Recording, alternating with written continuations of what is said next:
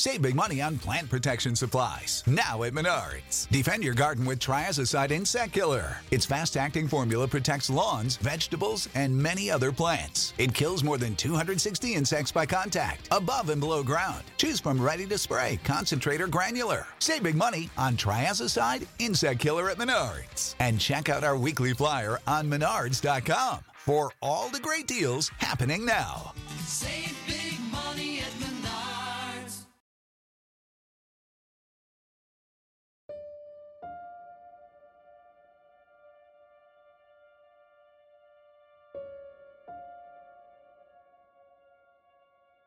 Throughout the 16th and 17th centuries, there were few things that were more feared than witches. Although we know today that a great many people were accused of being witches for some pretty sketchy reasons, for the average European, the fear of witches lurking in the shadows was something that was very, very real.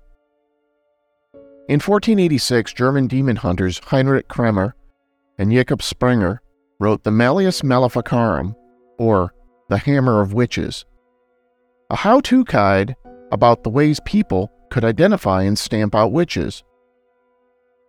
It's estimated that throughout the late Middle Ages, as many as 200,000 to 500,000 men, women, and children were executed for witchcraft. That's not even including the countless others who were locked away in prison for allegedly consorting with the devil. In 1566, about 30 boys and girls at a Catholic orphanage school in Amsterdam, Holland, began exhibiting strange fits and convulsions. Some of the children began to experience violent spasms of their arms and legs. Sometimes these fits would last for as long as an hour or more. Then, just as suddenly as one of these fits came on, it would abruptly end, and the child would begin acting normal again as if nothing had happened. Then, some of the children began to exhibit some other, even stranger behavior. A few would suddenly fall into a trance-like state, while still others would begin behaving like cats. They would growl and hiss and sometimes even crawl around on all fours. Then things took an even darker turn when several of these children began sprinting towards nearby rivers and ponds as if they planned to drown themselves. But then, just before they would dive into the water, they would abruptly stop right at the water's edge, crying out that God would not permit them to go any farther. In addition to the fear of witches that was so prevalent in the Middle Ages, there was also a widespread belief that cats were familiars of the devil. So naturally, when so many children began behaving like cats, this caused a number of adults to believe that the devil had possessed them. This wasn't the only time back then when people began to worry that the devil had invaded a school either. In 1639, a witchcraft scare broke out in a girls' school in Lille, France, that nearly got every student burned at the stake. The school's ultra-pious headmistress was a woman named Antoinette Bourignon. Throughout Antoinette's life, she saw herself as an instrument of God, and she came to believe it was her duty to spread the gospel to others. One day, she walked into a classroom and shocked the students when she announced that she could see tiny black angels flitting around their heads. She warned them that these tiny imps were beings sent by the devil himself, and that they were trying to find a way inside the children. Before long, Satan was all any of the girls could talk about. One of the girls became so terrified that she fled the school in terror. Although after she was brought back, she claimed that she had not actually run away, but rather, the devil had carried her away. Then the girl made things even worse for everyone when she confessed to being a witch, and that she had been one since she was 7 years old. Soon after news spread about the girl's confession, around 50 other children also fell under suspicion of being in league with the devil. Some of the girls began having fits similar to those seen in the children from the Catholic orphanage in Holland. Others began confessing that they too were witches, telling everyone that their souls were tainted and needed to be cleansed. As the days wore on, the children began confessing to even more outlandish stories. Some of them claimed that they could fly on broomsticks. Others said they could pass through keyholes. Still others began claiming that they attended black masses and liked to feast on the flesh of babies. As a result, a formal investigation began. Although some of Lille's clergy and prominent citizens remained skeptical, plenty of other locals believed what the girls were saying and began calling for all 50 schoolgirls to be burned at the stake.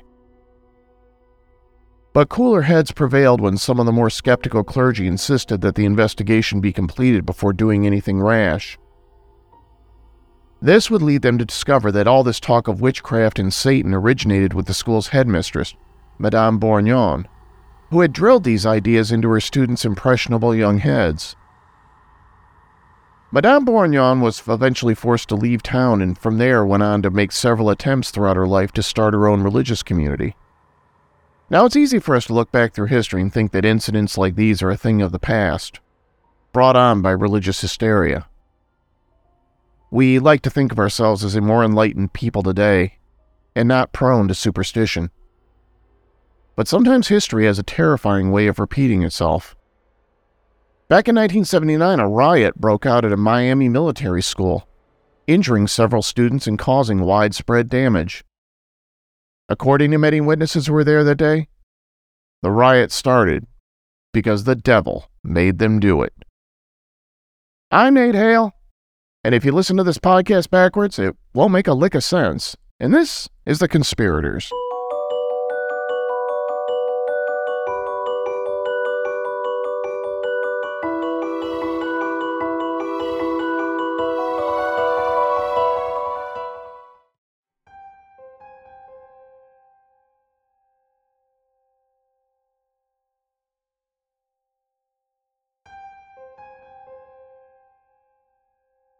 There's a particular religion called Santeria that's estimated to be practiced by up to 80% of Cuba's population.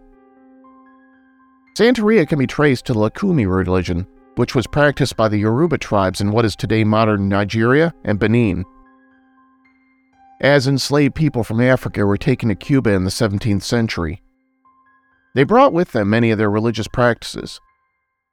Officially, slaves were banned from practicing their own religion, so they began disguising their gods, which were called Orishas, as Catholic saints. And from there, they simply continued praying to them as they always had. As a result, Santeria was born. Although Santeria was practiced in secret for centuries, following the Cuban Revolution, the religion became more mainstream and quickly gained popularity throughout the country. Even Fidel Castro was rumored to be a believer. A lot of these rituals and practices made their way to America as Cuban exiles began hitting the shores of Miami throughout the 1960s. Throughout Little Havana, you could find shops selling special candles and other items to be used in Santeria rituals. If you took a stroll through the neighborhood, it wouldn't be uncommon to come across children playing with chicken heads and cigar stubs and praying to the Santeria gods. It's easy to see how many Christians would come to think of Santeria as black magic. But keep in mind, practitioners of Santeria don't think of it as black or white magic. It's simply the religion with its own unique rituals and practices. During the 1970s, the fear of the devil saw a major resurgence throughout the United States, and Santeria would get swept up into this religious fervor as part of the problem. Films like The Exorcist and The Omen terrified audiences. It helped develop an atmosphere where people believed demonic forces were at work, attempting to influence young people. Miami in particular saw a major outbreak in this satanic panic that was spreading throughout the United States. During the 1980s, Miami became ground zero for many of the satanic sex abuse cases that were widely reported during the satanic panic era. According to the Sarasota Tribune, in 1974, Miami's Jackson Memorial Hospital treated an estimated 700 patients a month who claimed to be possessed by demons. That same year, local newspapers reported that a 9-year-old girl stood up in church and announced that, "I am Satan," in a deep, gravelly voice that wasn't her own. Then on October 25, 1979, just a few days before Halloween, a bizarre series of calls were made to the Miami Police Department. That was when several frantic students and teachers began phoning in to report that a riot had broken out at a private military school in Little Havana, called the Miami Aerospace Academy. But this was no ordinary riot. Witnesses who were there that day told police and reporters that some of their fellow students were possessed by evil spirits, and that the devil himself had caused them to tear the school apart. One student was knocked unconscious. Several others were injured with cuts and bruises. One student was sent hurtling out a second-story window. The police and firefighters who arrived on the scene found students fleeing terrified from the school. When television reporters arrived on the scene, several students began frantically describing how a number of their classmates were possessed by demons after dabbling in black magic. The school's headmaster, 48-year-old Evaristo Marina, attempted to dispel any rumors about demonic possession, but the press wasn't having it. This was too juicy of a story. By the following days, articles ran in both the Associated Press and the New York Times about how this riot was sparked by fear of the devil himself. To understand how the riot broke out, we should first talk about the school and its controversial headmaster. Evaristo Marina was born in Cuba in 1930. He studied law at the University of Havana, where, according to other students who knew him, he clashed with one fellow student in particular named Fidel Castro. Another student named George Navarini later described how Evaristo Marina and the young Fidel Castro would often get into long arguments about Marxism and Cuba's future. When Marina was still in his early 20s, he became a close confidant of Cuba's then strongman president Fulgencio Batista, who appointed Marina to be the General Director of Public Order. This position put the young man in charge of Cuba's nightclubs, casinos, and police. But the job didn't last long. During the 1950s, Fidel Castro successfully managed to overthrow the Batista government, after which Castro drove the old guard out of power and put a price on Marina's head. In 1959, Marina fled to the United States. After reaching U.S. shores, Marina immediately began thinking up ways to regain his former glory. But Marina quickly learned that his former position in the Cuban government didn't matter much to anyone in the U.S. He ended up being forced to work as a busboy and a waiter at the posh Miami Biltmore Hotel. The 25-year-old Cuban exile had big dreams of one day becoming Miami's mayor. But at the time, the highest position of power he was able to achieve was to become the head soccer coach at the Florida Air Academy in Melbourne. This turned out to be fortuitous because the school was associated with the Army's Junior Reserve Officers Training Corps, which gave Marina the idea that perhaps there was a market in Miami for a new military training school. He imagined a school that would blend his Cuban discipline with all the pomp and circumstance of the American military. But in order to create such a place of learning, Marina knew he needed the seed money to get it going. He started his own beverage company called Iron Beer Soft Drinks, which was based on a popular Cuban soda with the same name. He also decided early on that in order to give his academy an air of legitimacy, he needed a military rank of his own. So Marina joined the Civil Air Patrol, an auxiliary of the United States Air Force, where he rose to the rank of lieutenant colonel. By the time Marina finally opened the doors to his military academy, he had granted himself the rank of El General, and over time he would periodically award himself more and more stars. In 1959, Marina married a woman in Miami, and a few years later they had a son they named Evaristo Jr. In 1968, Marina sold the beverage company and he used the profits to open his school. Florida was home to Cape Canaveral, and astronauts and rocket ships were still wildly popular at the time. So Marina decided to name his school the Miami Aerospace Academy. He began wearing a custom version of his old Civil Air Patrol uniform, one with fancier epaulets, and a general's hat similar to the one worn by Cuba's former president Batista. Marina called the students cadets and he granted the teachers with the ranks of colonels and majors. Cadets were required to wear a blue uniform similar to Air Force uniforms. Sometimes he'd make students dress up in camouflage fatigues and helmets and have them march in formation. The academy took in students from kindergarten to 12th grade. Boys and girls were split up and educated in separate classes. Marina believed strongly in machismo. Boys were taught things that Marina thought of as manly, subjects like military science, fencing, and judo, while girls were taught things like home economics. Boys were required to get buzz cuts at the school's barbershop, although Marina made allowances for the girls since he thought they looked good with long hair. Early on, enrollment was slow and Marina found it difficult to draw in new students, although he eventually got the idea that he could create an impression that his aerospace academy was a place that could straighten out wayward youths. He began pulling students straight from juvenile detention and even sometimes gave them fake identities to hide their crimes from their parents. Over time, the academy's reputation grew throughout Miami and the enrollment numbers swelled. Some parents would pay as much as $6,000 a year to send their kids to the school. After that, Marina made enough money to purchase a 1.3-acre property across from Miami High School for just under $1 million. This new campus included a 2-story classroom building, additional offices, and an Olympic-sized swimming pool. He even somehow managed to get his hands on a decommissioned U.S. Air Force F-84 fighter jet.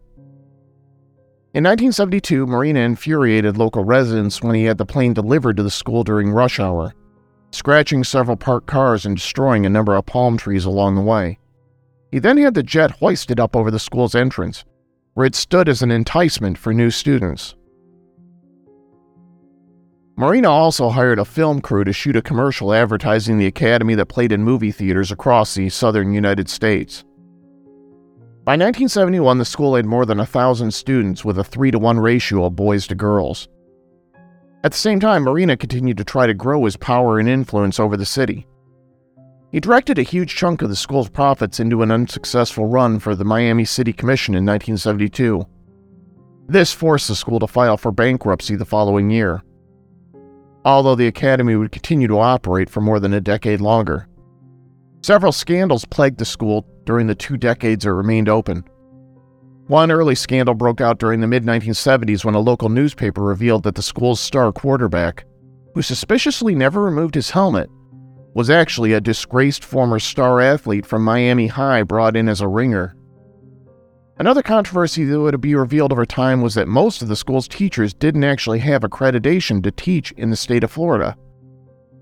This was a loophole the school was able to get around in state law since it was a private for-profit academy. One other thing that no one knew was that the teacher known only as Miss Williams was actually Marina's wife. This would only be revealed after she abruptly left both the school and her husband. Marina said his wife moved to New York, leaving their son in his care. Pretty soon, Marina began bringing an endless string of girlfriends with him to hang out at the school.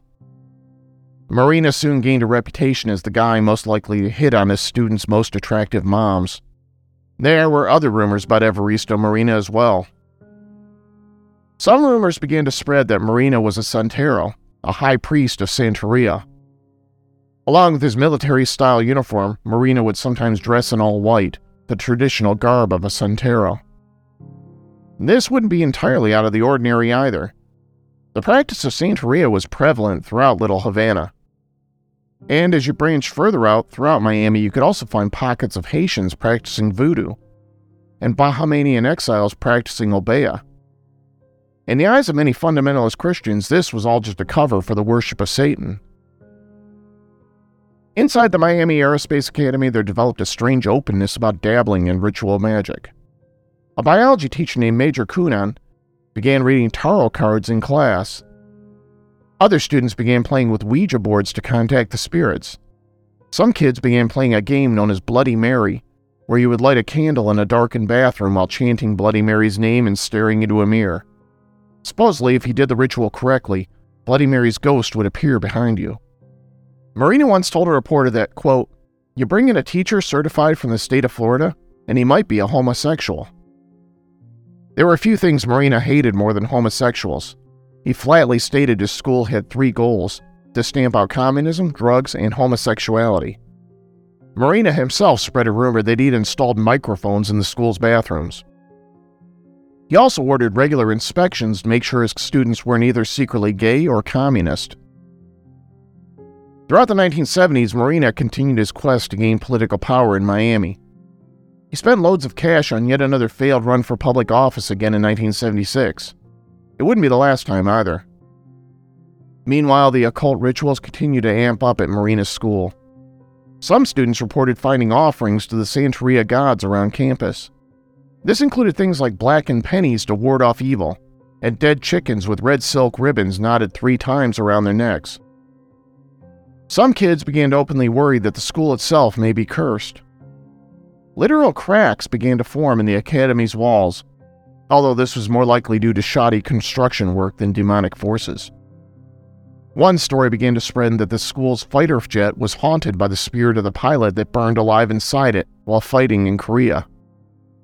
Of course, this wasn't true, but it was exactly the sort of story that would have spread like wildfire throughout the academy. Even if the school wasn't cursed by evil spirits, Many of the students remained constantly on edge for all sorts of other reasons. Remember that the school got its start taking in troubled kids straight out of juvenile detention. This meant that bullying happened frequently around campus, and many students were afraid to walk the halls. To combat these problems, teachers were given more freedom to mete out punishment. One thing Marina did was to hire a new disciplinary instructor.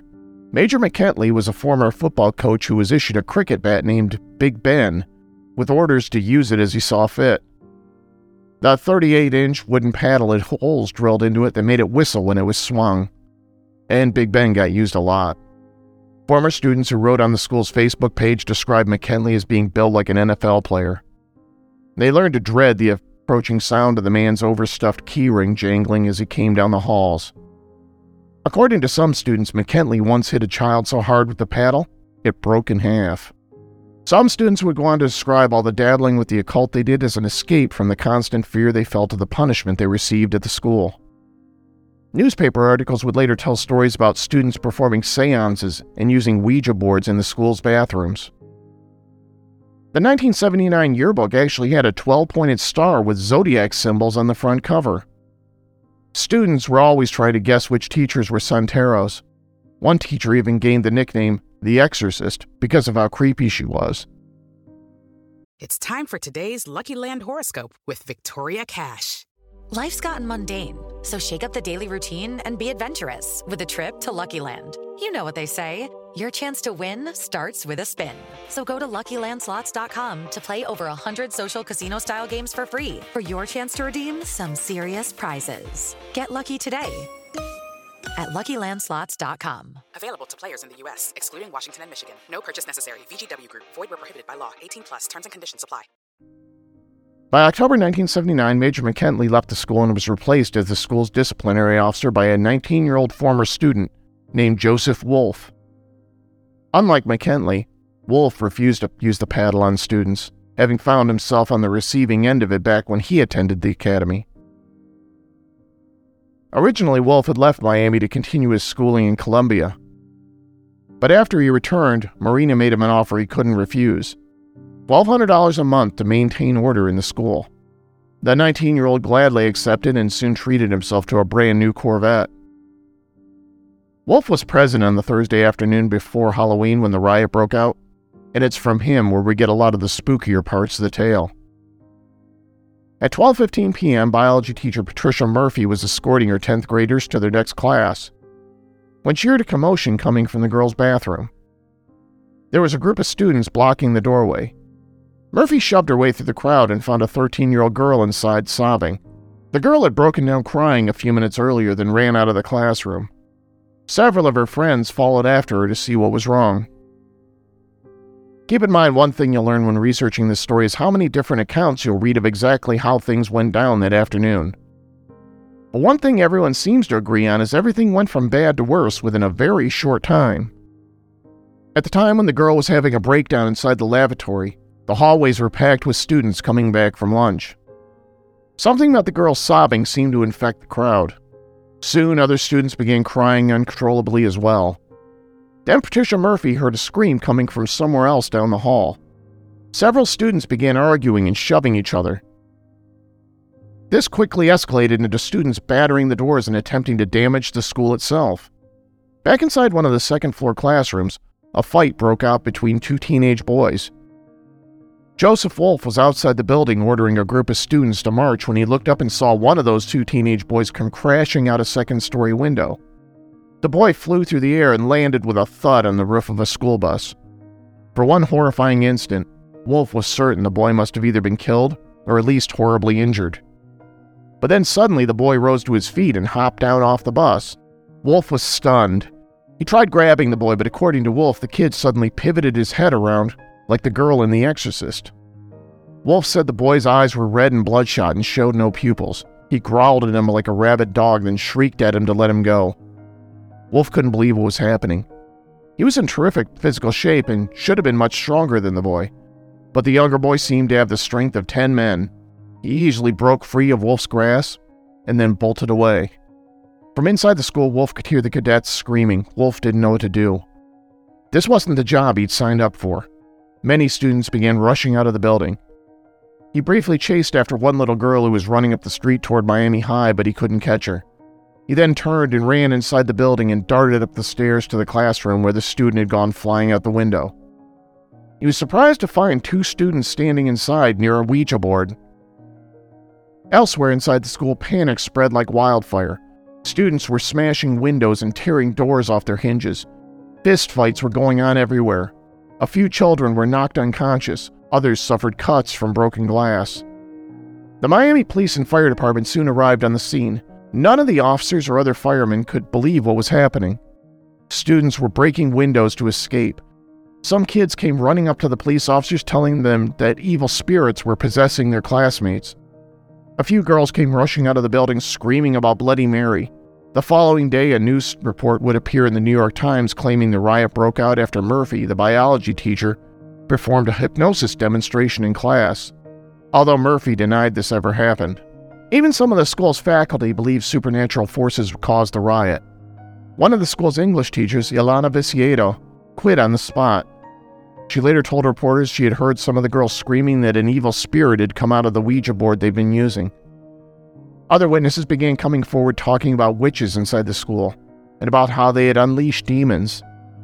Evarista Marina didn't do himself any favors as he tried to dispel any stories about evil spirits and witches. His problem was he didn't display any concern about the students, but instead he told reporters that somebody must have put the kids up to it in order to wreck his chances in the upcoming election. By 3 o'clock, the riot had calmed down, but according to Joseph Wolfe, that wasn't the end of the supernatural events that day. Wolfe agreed to drive the boy and girl he discovered standing next to the Ouija board back home in his Corvette. During the ride home, Wolfe questioned the couple about what was going on. At first, they told him they had just been observing some students playing with the Ouija board in the upstairs classroom. When Wolfe pulled up to the girl's house, the terrified teens begged him to stay with them until the girl's mother returned home from work. They all sat around chatting for a few hours. Then at about 8 o'clock, more strange things began to occur. That was when the lights suddenly went out and the house went completely dark. Wolfe said he heard a door slam. Then suddenly the TV began to flicker on and off despite there being no power. It was at that time when the teenagers made a chilling confession. The boy admitted that it was actually he and his girlfriend who had been using the Ouija board. And now they were worried they might have summoned something evil. Wolfe was feeling freaked out. He excused himself, then he fumbled his way in the dark to the front door. He managed to unlock it, then made a run for his car. Only when he tried to start the Corvette, he had another classic moment straight out of a horror movie. That was because at first, the car wouldn't start. Then, when he finally did get the engine going, he tore out of there fast. Wolfe quit his job as the Miami Aerospace Academy's discipline officer that same night. He later enrolled in the Miami Police Academy and would go on to rise through the ranks to become an undercover detective. Although Wolfe insists that he's a skeptic, he reluctantly admitted that he did feel something supernatural was at work that day. Wolfe wasn't the only one who felt that way either. Rumors of demonic possession caused a lot of terrified parents to yank their students out of the academy. This enraged Marina, who saw this all as a plot to wreck his political ambitions. Marina told reporters that he would perform his own investigation to get to the bottom of how the riot began. It turns out this would have been easier if Marina really had installed secret microphones inside the school's bathrooms, but that was just a lie. With dwindling enrollment numbers, both Marina's political coffers and the school's budget suffered greatly. It didn't help that fear of Santeria was growing in the region.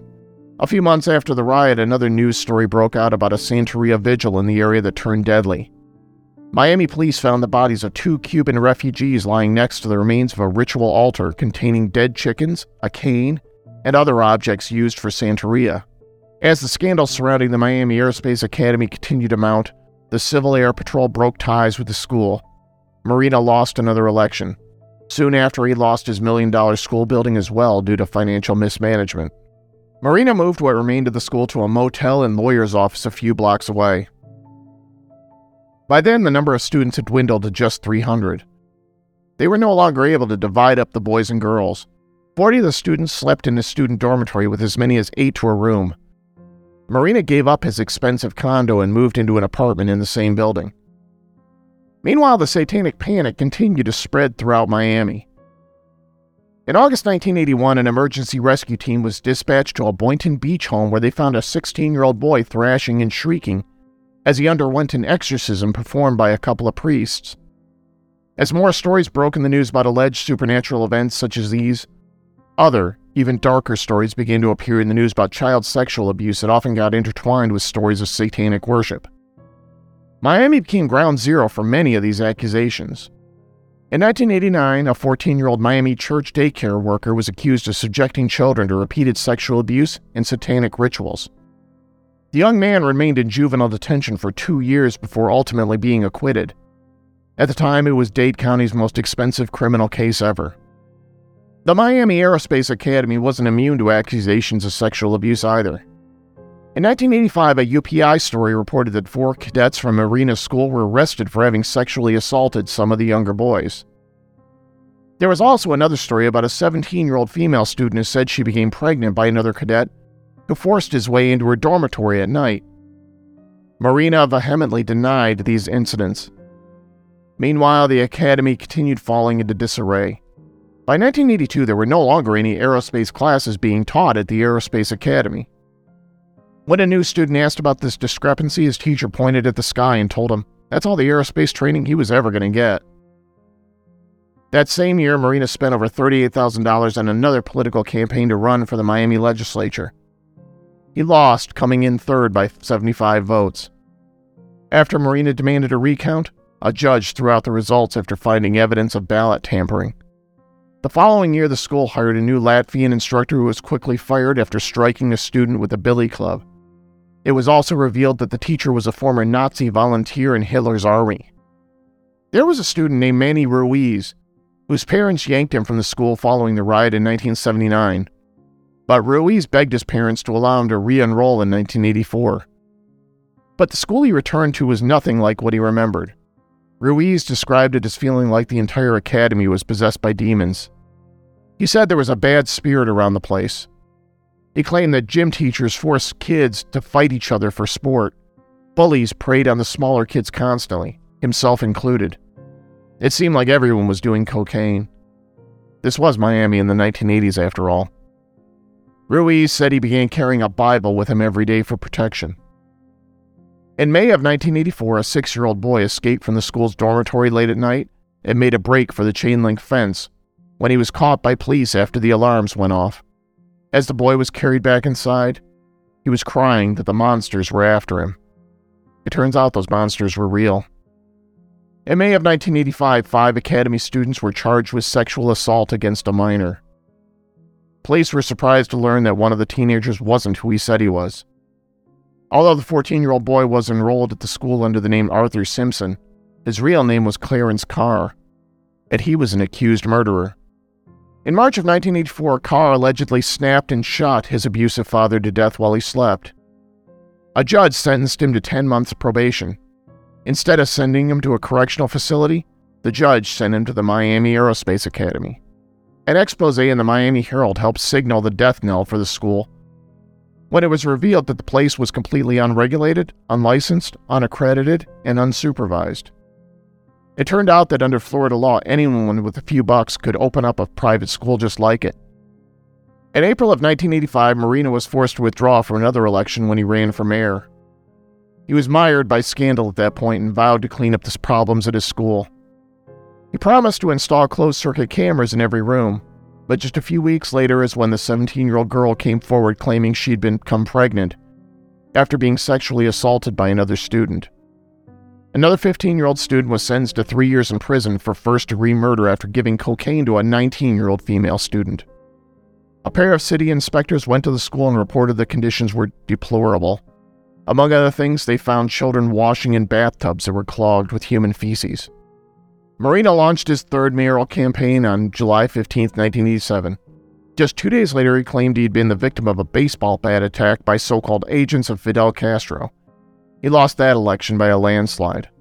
Marina finally shut the school's doors for good in August 1988. He blamed a sinking economy for the school's closure.